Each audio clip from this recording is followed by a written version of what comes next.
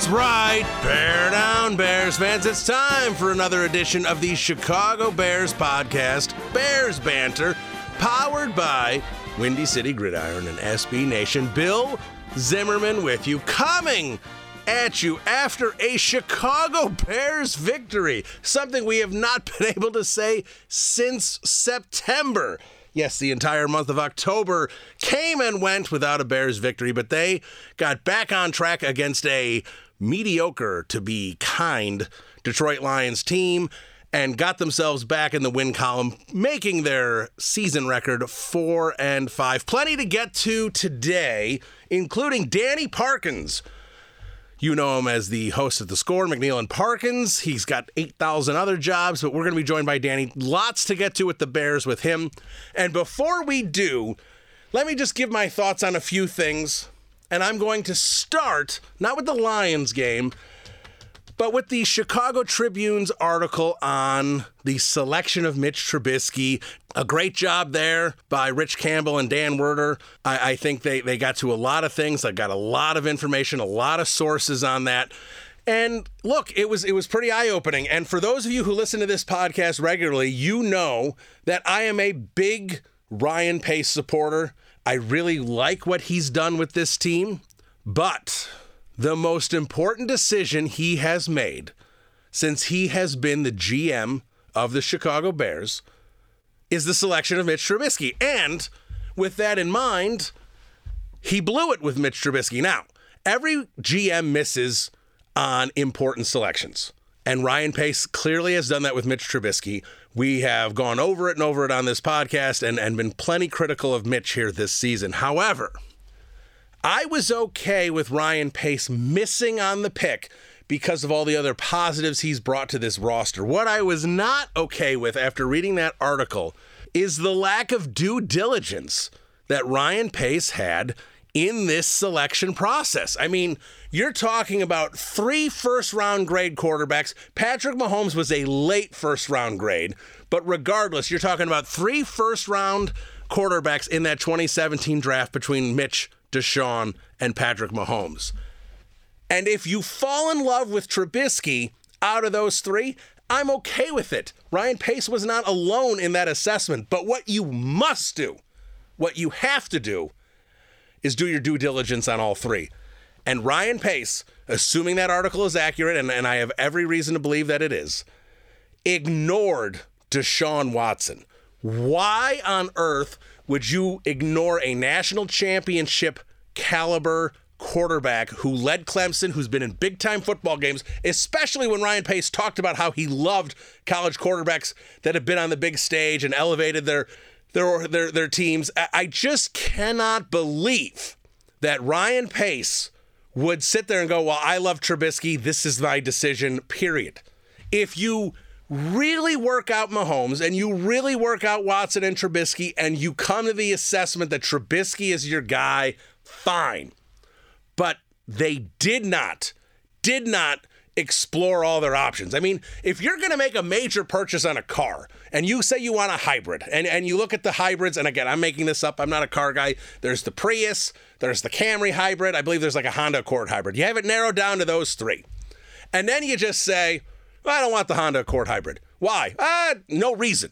That doesn't make any sense. You want to examine all 3 and make the best decision possible. How does Ryan Pace not do that? How does he not take a long look at Deshaun Watson? Now, in the article, it also said that John Fox and Dave Ragone both thought Deshaun Watson was the guy that the Bears should draft. Now, clearly, when Ryan Pace hid the fact that he wanted Mitch Trubisky from John Fox until draft day, that wasn't a good working relationship. And I don't know, I'm speculating, if Ryan Pace's decision to not look at Deshaun Watson at all was because John Fox liked him, I have even more of a problem with it. I certainly hope that's not the case.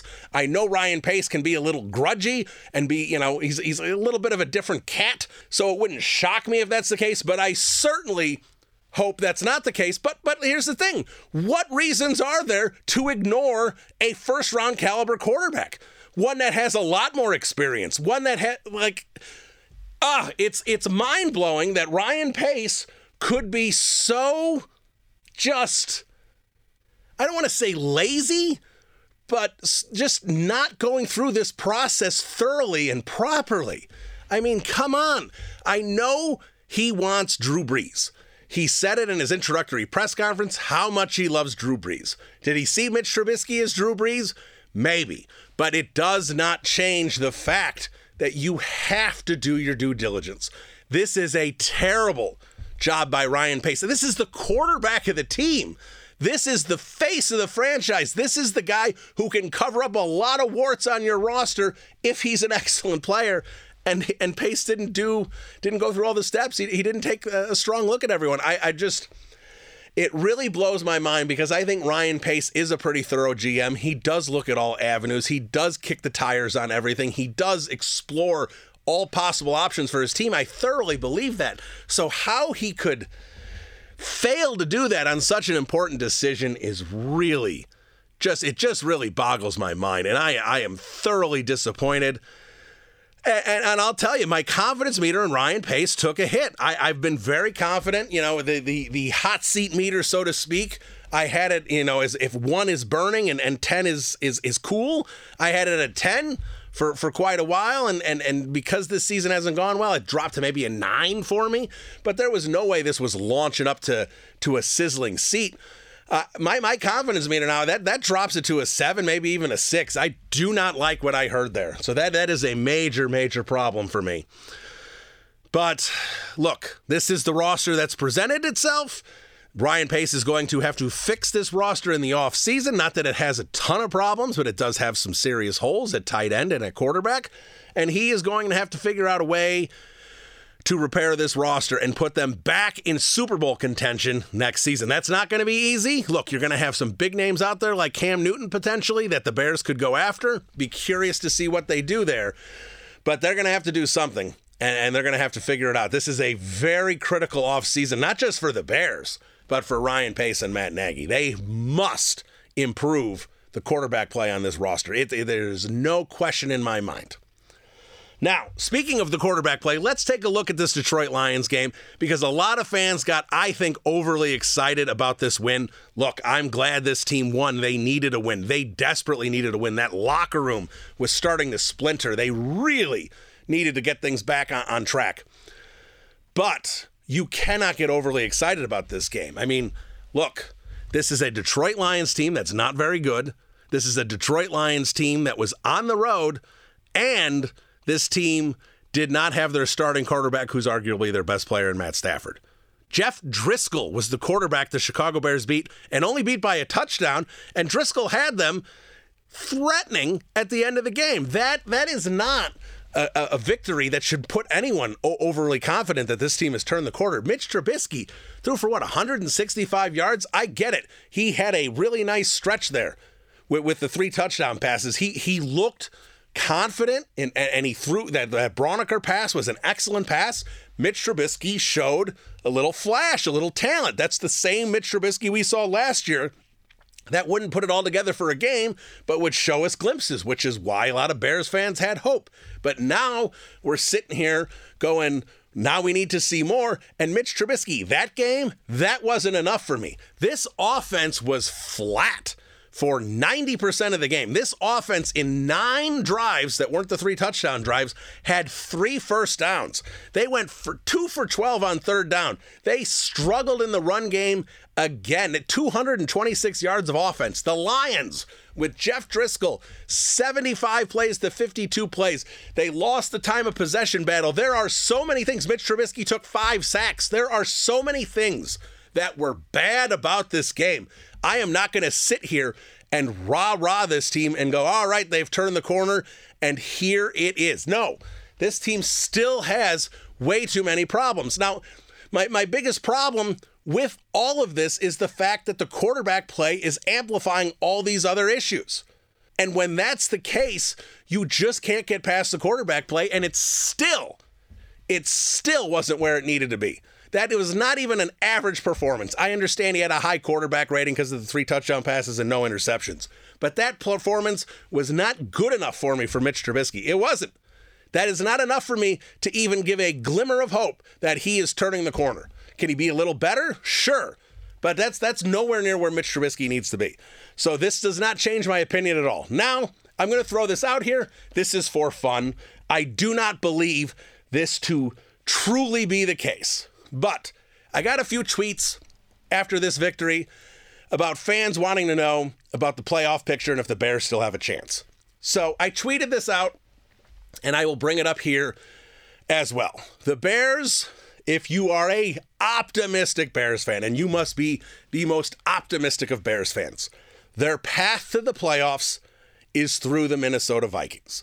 Forget the division winners, and those guys are really starting to separate themselves between the Saints and the 49ers. The Seahawks are also looking like they're going to be a wild card team, regardless of who wins that division, and obviously the Seahawks made it a little more interesting, but the Seahawks and Niners put them in the playoffs. The Saints put them in the playoffs. The Eagles or Cowboys, one of those two teams is getting in the playoffs. The Packers almost certainly are getting in the playoffs. So what does that mean for the Bears? It means to get a wild card, they have to catch the Vikings. Now, to do that, let's be realistic and say this team is not running the table. Now, it's not realistic really to say this team can go 10-6, but let's at least use that as an example. If the Bears can beat the Rams this week, which is a huge, huge if, and if the Bears can beat the Cowboys, that's another team that they need to get a tiebreaker against. If they can beat those two teams, and then obviously they need to take care of business against the Giants and the Lions. That gives them a nice little winning streak here, a little momentum going into those final 3 games of the season, and puts their record at 8-5. Now, that doesn't guarantee them anything, but if they are sitting at 8-5, and you better be an optimistic Bears fan to think they're going to be sitting at 8-5, but if they do, then they can sit there and split the next 2 games with the Packers and Chiefs, get themselves to 9-6 going into that last game of the year against the Vikings. Now, the Vikings, who currently sit with a much better record, with a 7-3 record, they still have to play at Seattle. If you can confidently say that they will probably lose that game, and I think they will, that's their 4th loss. If they can drop one of their other games, that's all they have to do, drop one more game, get to the 5th loss, that means going into week 17, they'll be 10-5.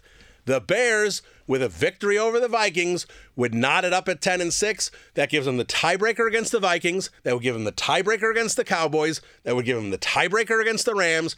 And they'd have the tiebreaker against the Carolina Panthers due to the fact that with the losses the Bears have accrued in the AFC, they'd be guaranteed, if it played out this way, to have a better conference record than the Panthers. So the only outlier would be the Eagles. But again, if you beat the Cowboys, you're going to start propelling the Eagles into much better shape in the NFC East. And if that happens, if all that happens, then yes, the Chicago Bears would make the playoffs. So if you want to say there's a glimmer of hope, sure, there's a glimmer of hope. But I said this team was dead on arrival after that debacle against New Orleans. Nothing that has happened since then has changed my mind. I don't care if they've won a game. Now, the last thing I just want to address briefly is Colin Kaepernick. And no, we are not going political with Colin Kaepernick. But I've seen a lot of, Colin Kaepernick's got this workout on Saturday for NFL teams. I've seen a lot of people questioning if the Bears should do it. 100% the Bears should do it. Now, I'm not a huge Colin Kaepernick fan as a football player. I think Jim Harbaugh utilized him well. He's an athlete. He can be a threat. However, Colin Kaepernick, the quarterback, he's not that great. His statistics aren't overwhelming. He's okay. And the way he was playing at the tail end before he missed the last 3 seasons, he was a low-level starter, maybe even a high-end backup. Now he hasn't played football for 3 years, so I don't expect Colin Kaepernick to be in a situation where he is going to light up the sky for whatever team signs him, if a team signs him. But the Chicago Bears, with a quarterback situation that they have, they 100% need to send a representative to watch Colin Kaepernick. I would not send Ryan Pace, because if you send the top dog there, you are sending a message that you are thoroughly looking at this guy, and while they shouldn't be sending a public message like that when Mitch Trubisky is as mentally fragile as he is. And folks, he's mentally fragile. There's no other way around it, especially if you read that Ryan Pace article in the Tribune. They talked about how he is crumbling under his own pressure that he's putting on his shoulders. So that is a problem for sure, Trubisky's mental status. But Colin Kaepernick, you've got to take a look at him if you're the Chicago Bears. Again, it's about due diligence, something Pace didn't do clearly when he selected Mitch Trubisky, and he better start doing now because they need to fix the quarterback position next season. They cannot miss. Now, let's take a quick break because when we get back, we are going to be joined by the Score's Danny Parkins. This is Bears Banter. We'll be back in a minute. All right, welcome back into the podcast. And as promised, here he is at Danny Parkins on Twitter. Afternoon drive on 670 The Score with McNeil and Parkins. And he's kind enough to join us now in between one of his 7,000 other jobs. Danny, Bill Zimmerman, how are you? What's up, Bill? Always happy to add another job. This isn't a job, it's just talking to you. Well, I appreciate you jumping on. And obviously, I was thinking about starting with the Lions game, but until earlier in the week when the Chicago Tribune put out an article with this Ryan Pace and the decision to draft Mitchell Trubisky. And I'll just give you my quick thought on it, and then I'll let you jump in because I know you had a lot to say on the Score about this. My whole problem with this is not so much that you miss on Mitch Trubisky. There were plenty of respected NFL analysts, scouts, whatever you want to say, that thought Trubisky was probably the best quarterback out of this bunch. My problem is the lack of due diligence, because when you have 3 first-round grade quarterbacks and you look at basically 1.5 of them, that's a problem to me. Yeah, there's no question about it. I think that's most people's problem now, right? Like, it's obviously true that drafting Mitch Trubisky over Deshaun Watson and Pat Mahomes was the wrong decision from an evaluation standpoint. But I think we've long since passed the anger or grief stage with that part of it, right? We're well into acceptance. And plenty of respected people, as you noted, had Trubisky as the best of the bunch. He was seen as the most moldable, right? Like Deshaun Watson was seen as the finished product who had the slender frame, quote unquote, who had already had an ACL injury, even though he had come back and played in 2 national championship games since.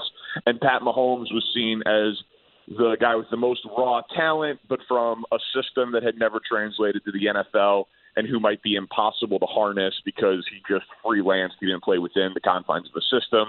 Whereas Trubisky, 6'3", 220, supreme accuracy, seemingly all upside, hadn't been coached incorrectly because he hadn't played that much, so the ability to mold him into exactly your version of what a modern NFL quarterback is supposed to be, that logic is fine, right? We're all fine with that. But when you say that you were obsessed with finding a franchise quarterback of the Bears and that it was a rare opportunity to be the team that had the opportunity to select the first quarterback in a given class, and you are willing to go to pretty extreme lengths to meet with Pat Mahomes and meet with Mitch Trubisky, right? They did not bring either of them to Hallis Hall. They didn't want that to get out in terms of their interest, so they had like clandestine meetings with both of them in Chapel Hill and in Lubbock. Ryan Pace famously went to the Sun Bowl in a disguise, bought a ticket instead of a press pass to look at Mitch Trubisky. He had him make a dinner reservation at a steakhouse, and he used an alias, James McMahon, for Jim McMahon, which is something that apparently Ryan Pace became infatuated with. And you then learn from Rich Campbell and Dan Wiederer in the Tribune that they didn't do that for Deshaun Watson. The question becomes why. Like, if you're obsessed with finding a quarterback and the guy who not only beat Alabama, but had over 900 yards of offense in 2 meetings against Alabama and 8 touchdowns, and beat Oklahoma, and beat Ohio State, and beat Lamar Jackson at Louisville, and beat Notre Dame, and beat Florida State when they were a top 10 team, and beat Auburn, and won the Davey O'Brien Award twice, and was the runner-up for a Heisman Trophy. Like, he was the best player in college football over a 2-year body of work, playing against the best competition at quarterback, and you don't even want to break bread with the man? It makes no sense, and I would argue that it's unforgivable. I'm not saying it's fireable now because he built that defense and they won last year and they extended him on a contract. Like, I'm not calling for his firing, but it absolutely is an indefensible position to take that somehow through film or a 15-minute combine interview, Deshaun Watson wasn't worth working out one-on-one, because who knows if his personal character wows you in the room, if his intellect, both for football and life, wows you in the room, if asking him about growing up bouncing from home to home in tremendous poverty, ending up in a Habitat for Humanity house built for and paid for by Warwick Dunn's charity arm, how that changed him as a man, wows you in the room, or overcoming his mother's cancer diagnosis and that personal adversity wows you in the room. Like, how you don't fully vet Deshaun Watson when he had his pedigree and his resume before that draft is baffling to me. Yeah, and you hit all the nails on the head there. I completely agree with you, because I've never faulted them for and look, apparently they did like Patrick Mahomes, but Mahomes to me was one of these guys. He was this second round pick, maybe a late first round pick, and then right before the draft, he catapults up. The Chiefs grab him at 10 with the big trade. I've never really faulted him for that, because that's not someone that I really would have thought they would have looked at with the third overall pick. But obviously they looked at Trubisky, and obviously they looked at Watson, and to like what you were saying about, meet with Watson and maybe you get wowed. I mean, everything we've ever heard about the Trubisky and, infatuation that Ryan Pace had over him was that, he had the dinner, the James McMahon dinner that you mentioned, and that dinner was where he basically fell in love with Trubisky. So how he doesn't do that for a guy like Watson, and look, Deshaun Watson had made no beefs about it before the draft when he was saying, basically, if the Bears don't draft me and draft Mitch Trubisky, they're going to be sorry. I mean, this is the kind of confidence that you got to like to have in your quarterback, and I know he kind of liked that humble, Mitch Trubisky kind of reminded him maybe of Drew Brees, which we know he always talked about wanting the next Drew Brees. But the idea of ignoring a quarterback, like you said, with that pedigree, knowing this is the most important position. This is the most important decision he's going to make at the most important position for this franchise, and he didn't fully vet the quarterbacks available in the draft. It's just, for a guy who really kicks the tires and seems to do his due diligence everywhere else, how he didn't do it here is baffling. Yeah, and honestly, I'm not 100% sure that we can give him the credit of fully doing his due diligence everywhere else. Like, I think that this fits into a larger picture and narrative around Ryan Pace, that he is a true scout, right? He's used to, in terms of his background, being one of many voices in a room and having to advocate for his player to the ultimate decision maker. And whether that GM goes with his recommendation or not, like, he has to advocate for his prospects. And it seems like now, since Ryan Pace has become the general manager of the Bears, that a recurring theme, sometimes with success, sometimes with failure, has been that he says on the record, I don't want to live with regret. I want to be aggressive if it results in me getting my guy, so that we don't have to have some sort of like fallback option B, type of plan where you feel like resigned and settled into selecting a player, right? He made the most aggressive offer with draft picks and financial compensation to Khalil Mack, biggest defensive transaction in the history of the NFL. We know about all of his draft day trades, trading up for Anthony Miller, trading up for David Montgomery, trading up from 3 to 2 for Mitch Trubisky, when there's obviously debate on whether or not that was necessary to move up one spot. Like, Ryan Pace is aggressive, and this is something that I've praised him for in the past, but it seems to me like he gets tunnel vision and he says, all right, this is my guy. I'm the smartest man in the room. I want Adam Shaheen from Ashland College because this is my picture of a tight end. Or I want Mitch Trubisky from North Carolina because this is my picture of a quarterback.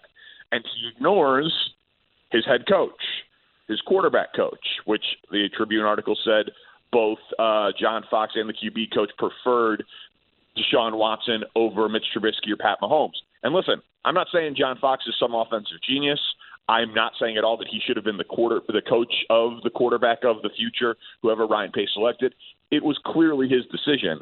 But you do have to wonder if he just put blinders on and said, this is my guy above all else. And it seems like this is a recurring theme with Ryan Pace, sometimes for success, sometimes for failure. and it seems like at quarterback it was for failure.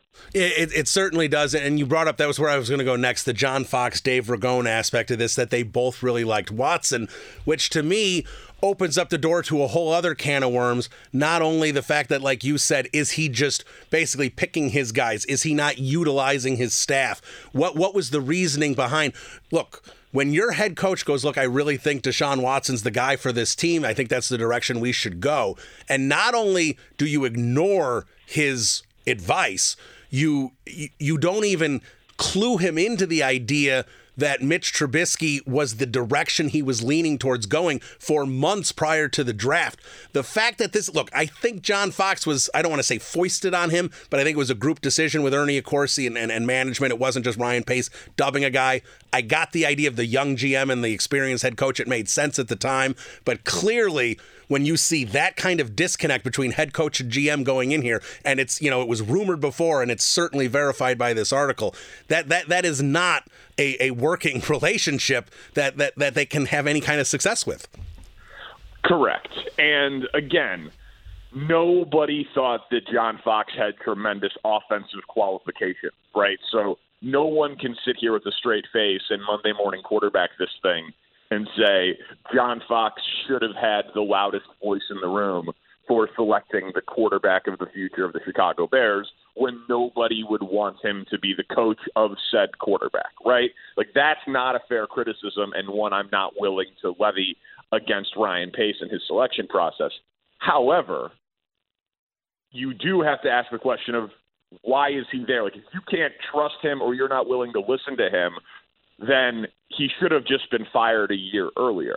And you should have been removed from the equation entirely, and you should have never gone through the entire Mike Glennon, John Fox, Dave Ragone charade, and then you should have never put Mitch Trubisky in after 4 games and exposed him to a system that he was never going to run with. Like, that was clearly a very awkward transition period that was prolonged with serious detriments, not only in the selection of the quarterback, but the development of the quarterback you ended up selecting.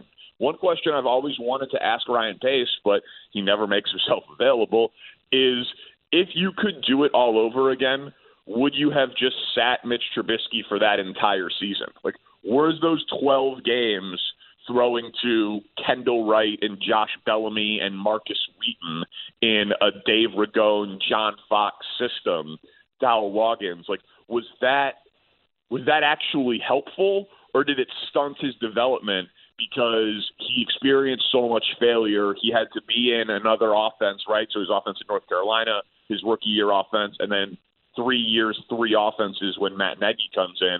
And I think we're seeing it now where you should play Daniel Jones in New York early because you've already hired your offensive coach in Pat Shurmur. But Jared Goff really was stunted because he played with Jeff Fisher before they brought in Sean McVay. Like, I'm all for playing rookie quarterbacks as early as possible on their rookie deals because it's such a tremendous advantage in football to get a player at that position playing for that cheaply, but only if you're playing them in a system that they're going to be in for a long time. And I really think the Bears, through this whole process, like, obviously they messed up who they should have had at quarterback, but I think because of that dysfunction that you're alluding to, they also significantly stunted whatever development was possible in Mitch Trubisky. Yeah, and I think that's a fair point. And my question on that is, look, when the Bears fired Mark Trestman, that was the first time in franchise history that they fired a head coach with 2 years left on his contract. This is an organization that does not traditionally eat a lot of salary at the head coach position. Now, basically, Trestman was being paid for the first 2 years of John Fox's tenure. And I do wonder, I know Phillips and I know McCaskey have said they've taken a step back and kind of give Ryan Pace full reins, which is good because they're not football guys, and obviously Ryan Pace is. But my question is, I really wonder if management got involved there because, like you said, it doesn't make sense to throw Trubisky into a random offense that clearly there was a fracture between GM and head coach going into that season already. I really wonder if they said we are not paying a head coach, 2 head coaches, I should say, for 4 consecutive years, which is what they would have been doing. Yeah, I mean, I think that is clearly a part of it that as good as reporters always cover the Bears will probably never get an answer to because, there's like less than a handful of people in the world who know exactly what financial resources they're willing to deploy on that sort of thing, right? Coaches' salaries aren't on the salary cap, so we'll probably never know that definitively, but I think it's absolutely, given the history of the team, a fair question to ask. And then the other part of this, at least to me, is Ryan Pace got a contract extension. He's going to be here. Matt Nagy is going to be here. So now Matt Nagy will be in that John Fox role, but hopefully more aligned with Ryan Pace because, as you alluded to earlier, he was not foisted upon him, right? This was Ryan Pace's guy. And I still believe in Matt Nagy as a head coach because I believe in this system, and I believe once you have a smart, mobile, accurate quarterback to execute the system, it can operate at a very, very high level in the NFL. The question now is, when Ryan Pace self-scouts his own mistake in the process of drafting Mitch Trubisky, he's got to be real honest with himself. Did he not look as hard at Deshaun Watson as he should have because John Fox told him to? Like, was he just so prideful, smug, arrogant, independent, like whatever adjective you want to frame it as, the most negative or the most beneficial, like, interpretation of what happened? Was Ryan Pace too anti-Fox that he just became anti-Watson and then he never even considered the possibility? Because that is just such a tremendous failure of an executive. Like, you can listen to John Fox say Deshaun Watson's the guy, give Deshaun Watson that look, and then still turn around and fire John Fox. Like, those two things are not mutually exclusive. And I think that it was a critical mistake of Ryan Pace's tenure with the Bears that, frankly, I don't think he'll ever recover from. Yeah, look, I mentioned actually that at the beginning of the podcast. This was it possible that the idea that Fox liked him, the reason, because there's, like you said, it just doesn't make sense that you would ignore a player like that. So should you sit there and say maybe your GM basically didn't look at a key player out of spite? You certainly don't hope so, but it certainly seems like it might be a possibility here. Now, we've spent a lot of time on this, so I want to ask you about Mitch Trubisky, the quarterback, and what you saw against the Detroit Lions, because for me, look, 3 touchdowns, no picks, that's great to see, and that little short spurt, we saw again the flash of what Mitch Trubisky in theory could be, but for the other 54 minutes or whatever it was of this football game, we saw an anemic offense yet again, in my eyes. Yeah, there's no question that that's what it was. And Mitch Trubisky is at a point where he will have a legitimate gripe in terms of the conversation around him, right? If he says, hey, when I throw 0 touchdowns and 2 picks, I get crushed, and we lose, and then I throw 3 touchdowns and no picks and we win, the praise is not equal. And that's because the number of good performances is not close to the number of bad performances, right? Like, this offense is still horrible. His numbers relative to his peers are still horrible. It's too inconsistent. They were 2 of 12 on third down. There were 7 3-and-outs. The Lions are bad, right, especially on the defensive side of the ball. They eked out a win at home over a team quarterbacked by Jeff Driscoll. Like, no one's going to come out of that game feeling very good, especially when they sit 4-5 in a year where there were Super Bowl expectations. But I do think, in fairness, Mitch Trubisky is not the only problem with the offense, right? Matt Nagy's play calling at times has undeniably been questionable, most notably when he only ran the ball 7 times. They lead the league in drops. There's way too many pre-snap penalties along that offensive line. There was, the spot early in the game. A couple of nice plays. They get to a 3rd and 3. All of a sudden, false start, 3rd and 8. You go from 3rd and manageable to 3rd and long because of a pre-snap penalty. Like, Mitch Trubisky is also not being helped by the guys around him, but he's clearly still the biggest problem here. Is it possible that he salvages this and has a good career? Yeah, it's possible. Would I bet on it? Absolutely not. Yeah, and what I would say about Trubisky's play, because look, and when people interact on Twitter, I'm sure you see the same thing, regularly on your show and on social media. They always say, oh, well, look at that throw to Braunecker, and look at the throw he had against the Redskins to Gabriel. And that's the quarterback. That's why he's going to be great. And no one says that Mitch Trubisky isn't capable of great things at the NFL level because he was the number 2 pick in the draft. He's obviously got talent. So, and like you said, it's the number of poor performances versus the number of positive performances. And for me, it's not the plays Mitch Trubisky is making why I think that he's not going to succeed as a starting quarterback in the NFL. It's the plays he's not making on a regular basis. Yeah, he misses some easy ones. There's no consistency there. He definitely has wow play ability. Matt Nagy pointed it out yesterday, and he's exactly right. The third down play in the third quarter, like the 14-minute mark, is the first drive, stands in the pocket, avoids his body, like twists his body a little bit to avoid getting absolutely crushed, delivers a 30-something yard strike over a defender to Allen Robinson down the left seam. Very impressive high-level throw, right? He flashes real high ceilings. But first pass of the game, maybe second pass of the game, when it's just a little dump off into the, on the swing pattern out of the backfield, he throws it high, and the guy comes down and catches it. But it's like, come on, that's got to be right in his pocket, so he can catch it in stride, run, turn upfield, and maximize the yards. Like sometimes he just misses the little things. I think the problem with Trubisky is between the ears. I think that he is the guy who the boos get to him, the comments on social media get to him, Mahomes and Watson's success get to him, that he's like a workaholic, football addict perfectionist who, when he has either doubt around him or struggles, tenses up. And you've got to be able to play, you got to forget about the interception and come back the next time, right? And so I think that is his problem, is that if he has early success, he can get it rolling. If he gets a nice throw, it's likely that he'll make another nice throw. But for too long, he can be just trapped in this paralyzed state of fear and hyper-analysis, and it leads to him just making way too many mistakes. If he can get over that mental hurdle, he's salvageable. But he's had, 35 games to do it, and he's not there yet. Yeah, and I completely agree. I think it's 100% behind the ear, or in between the ears. I think he's putting way too much pressure on himself, and he's buckling under it.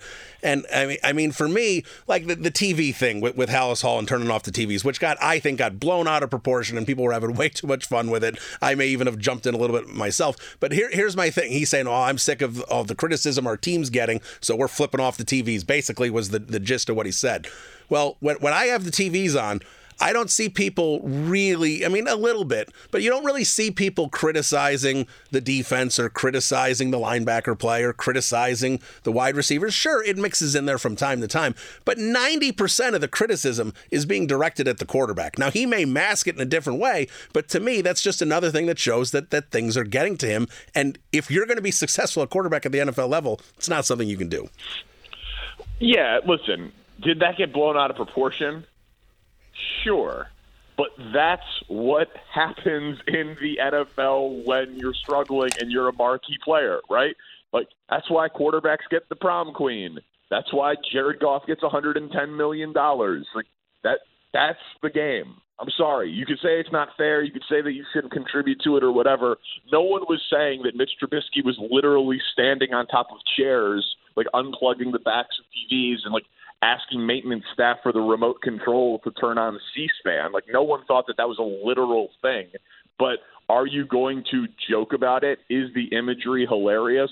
Does it fit into the larger narrative of him deleting social media during the season, his coach saying on the record that his confidence was not where it should be and they need to build him back up? Yes, like, it is absolutely a relevant talking point in a larger narrative about how Mitch Trubisky is dealing with these struggles and failures and the critique and criticism of his play. I mean, Eddie Jackson came out after the first week and said on my show that the boos are affecting Mitch Trubisky when it comes from the hometown. So, like, that's fine. That's honest. I'm not saying it wouldn't affect me either. But people who were saying that the criticism or that was blown out of proportion to a point where it wasn't, in fact, relevant, That's just not true. It's absolutely a part of the calculus with what's happening with this quarterback. All right, 10-second answer. Who do you want quarterbacking the Bears in 2020? Pat Mahomes. Realistically, who do you want the Bears quarterback in 2020? My mistake. You didn't put that caveat in there. I want the Bears to, I guess Cam Newton, Colin Kaepernick, and Mitch Trubisky for a 3-person training camp Bourbonnais competition. Mainly because I'm rooting for the story. But yeah, that's what I would say. All right, I'll go with that. I like that. All right, there he is at Danny Parkins on Twitter. I kept him way too long. Really appreciate your time, Danny. Thanks so much. Bill, anytime, man. Thank you. All right, there he is, Danny Parkins of The Score, at Danny Parkins on Twitter. Great interview there. Lots of great info from Danny, lots of great opinions, and that's exactly where a lot of Bears fans are right now is they're frustrated with Ryan Pace. They're frustrated with this quarterback. They're frustrated with this team. They're frustrated on multiple levels. So let's hope the Bears can beat the Rams this week, because if they do, gives you a little hope on the season. I'm not saying this team's going to make the playoffs, but if you could beat the Rams on the road, not that the Rams are great, but that certainly means you can beat the Giants, you can beat the Lions, you can beat the Cowboys at home. That level of team, that means the Bears can compete with. So it would at least give a little excitement to the rest of the season. So let's hope for a victory this week. I'm not expecting it at the Rams. Not an easy place to win, even if they aren't playing at a high level. So we'll see what happens this week, and we'll talk about it next week. That's going to do it for Bears Banter. Bill Zimmerman here. We'll talk to you next week, everybody. Adios. Bear down.